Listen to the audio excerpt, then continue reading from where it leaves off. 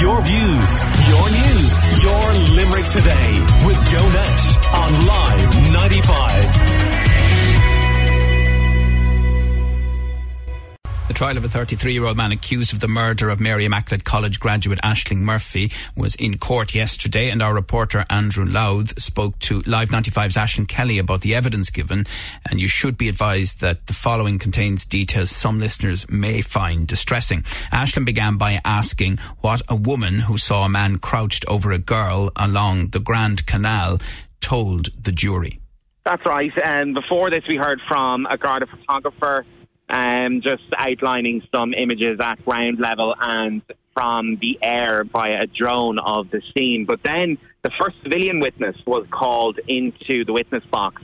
This was a woman named Jenna Stack, and prosecuting barrister Anne-Marie Lawler called her into the witness box, and her evidence took us right up to the lunch break in the Central Criminal Court. So she told the jury that she had arranged to meet her friend Aoife Marin, who we also heard from later on in the day, and they arranged to go for a run on the 12th of January last year. And she left work at around 10 to 2 that afternoon. She said they had planned to do 7 kilometres of a run. That's 3.5 kilometres along the canal and 3.5 kilometres back.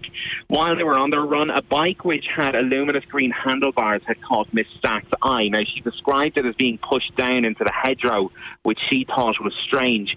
And she said that she had wondered about what it was doing there, and that she and Aoife continued their run, but they didn't get too far before being caught out by the sound of rustling. Now, Miss Stack said her friend had told her that she thought there was someone there. She took a closer look and could see the back of a jacket, a navy padded bomber jacket, and she said that she could see a man. And Miss Stack said she shouted at the man who was crouched down, "Are you okay? And what are you doing?" And she said the man turned around. His teeth were kind of grinding, and the man had said, "Get away." Now, Miss Stack said that she could see a girl underneath the man and that he was leaning over her, covering her body and holding her down. And she said that she could not see his hands. She said that she could see the girl's legs and that she was wearing charcoal tracksuit bottoms and bright coloured runners. Now, Miss Stack said the girl was kicking so hard and describing her as strong and doing scissor kicks and raising her legs really high. Now, Miss Stack shouted at the man, "Get off her," and the man made a sudden move as if to frighten her and her friend.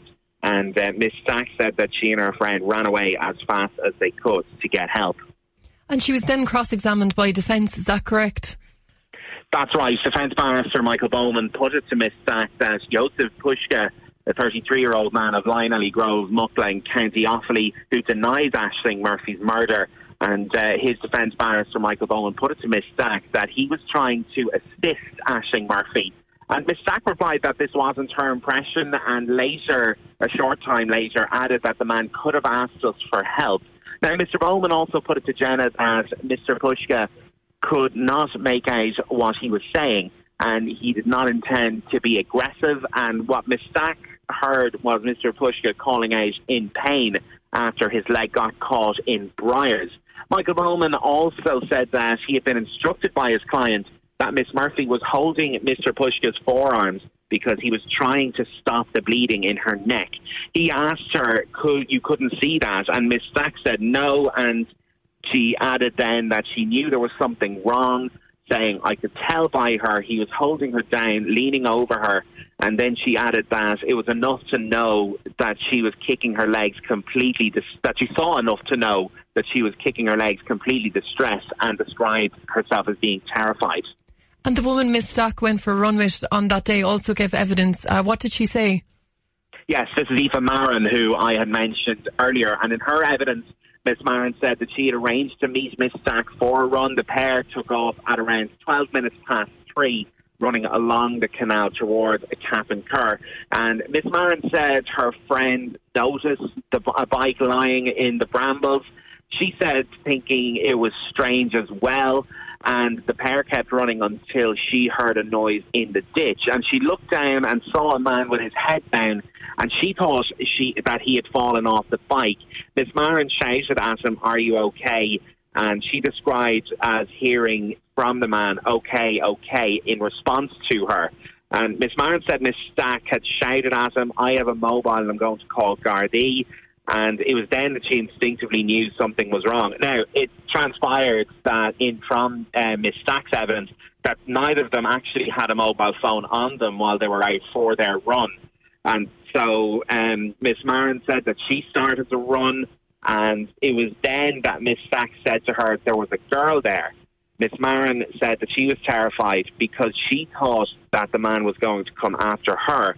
And in cross-examination by Michael Bowman, Aoife Marin confirmed that she did not have a great view of the ditch, and she said that she did not see any girl. And the man they both convinced to go back to the scene of the alleged attack also gave evidence.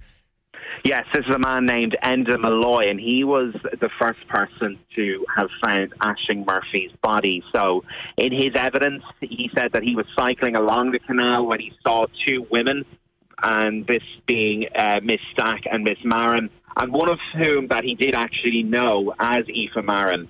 And he described that they were in an animated conversation with two men at Digby Bridge, which is close to where this alleged attack took place. And Mr. Malloy said he approached them and that they had asked him if he saw the incident, and he was also asked if he saw a man back there. Mr. Malloy said that he told him he hadn't seen anything, but the two women told him that someone had been attacked. He cycled back to the area, he got off his bike, and when he looked down into the ditch, he described as seeing Ashling Murphy, and he went down a little and shouted at her, but he described her as being motionless, saying there was no response, and then he called Gardaí. And is there any indication, Andrew, of what we're expected to hear today?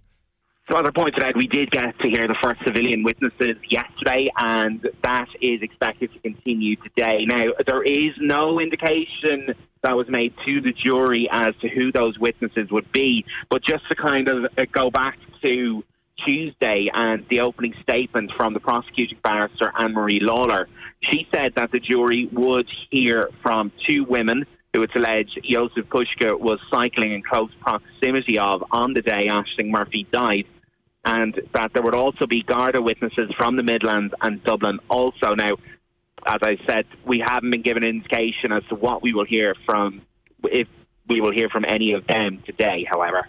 That's our reporter Andrew Louth talking there to Live 95's Ashling Kelly, and the trial continues. Your views, your news, your Limerick Today with Joe Nash on Live 95.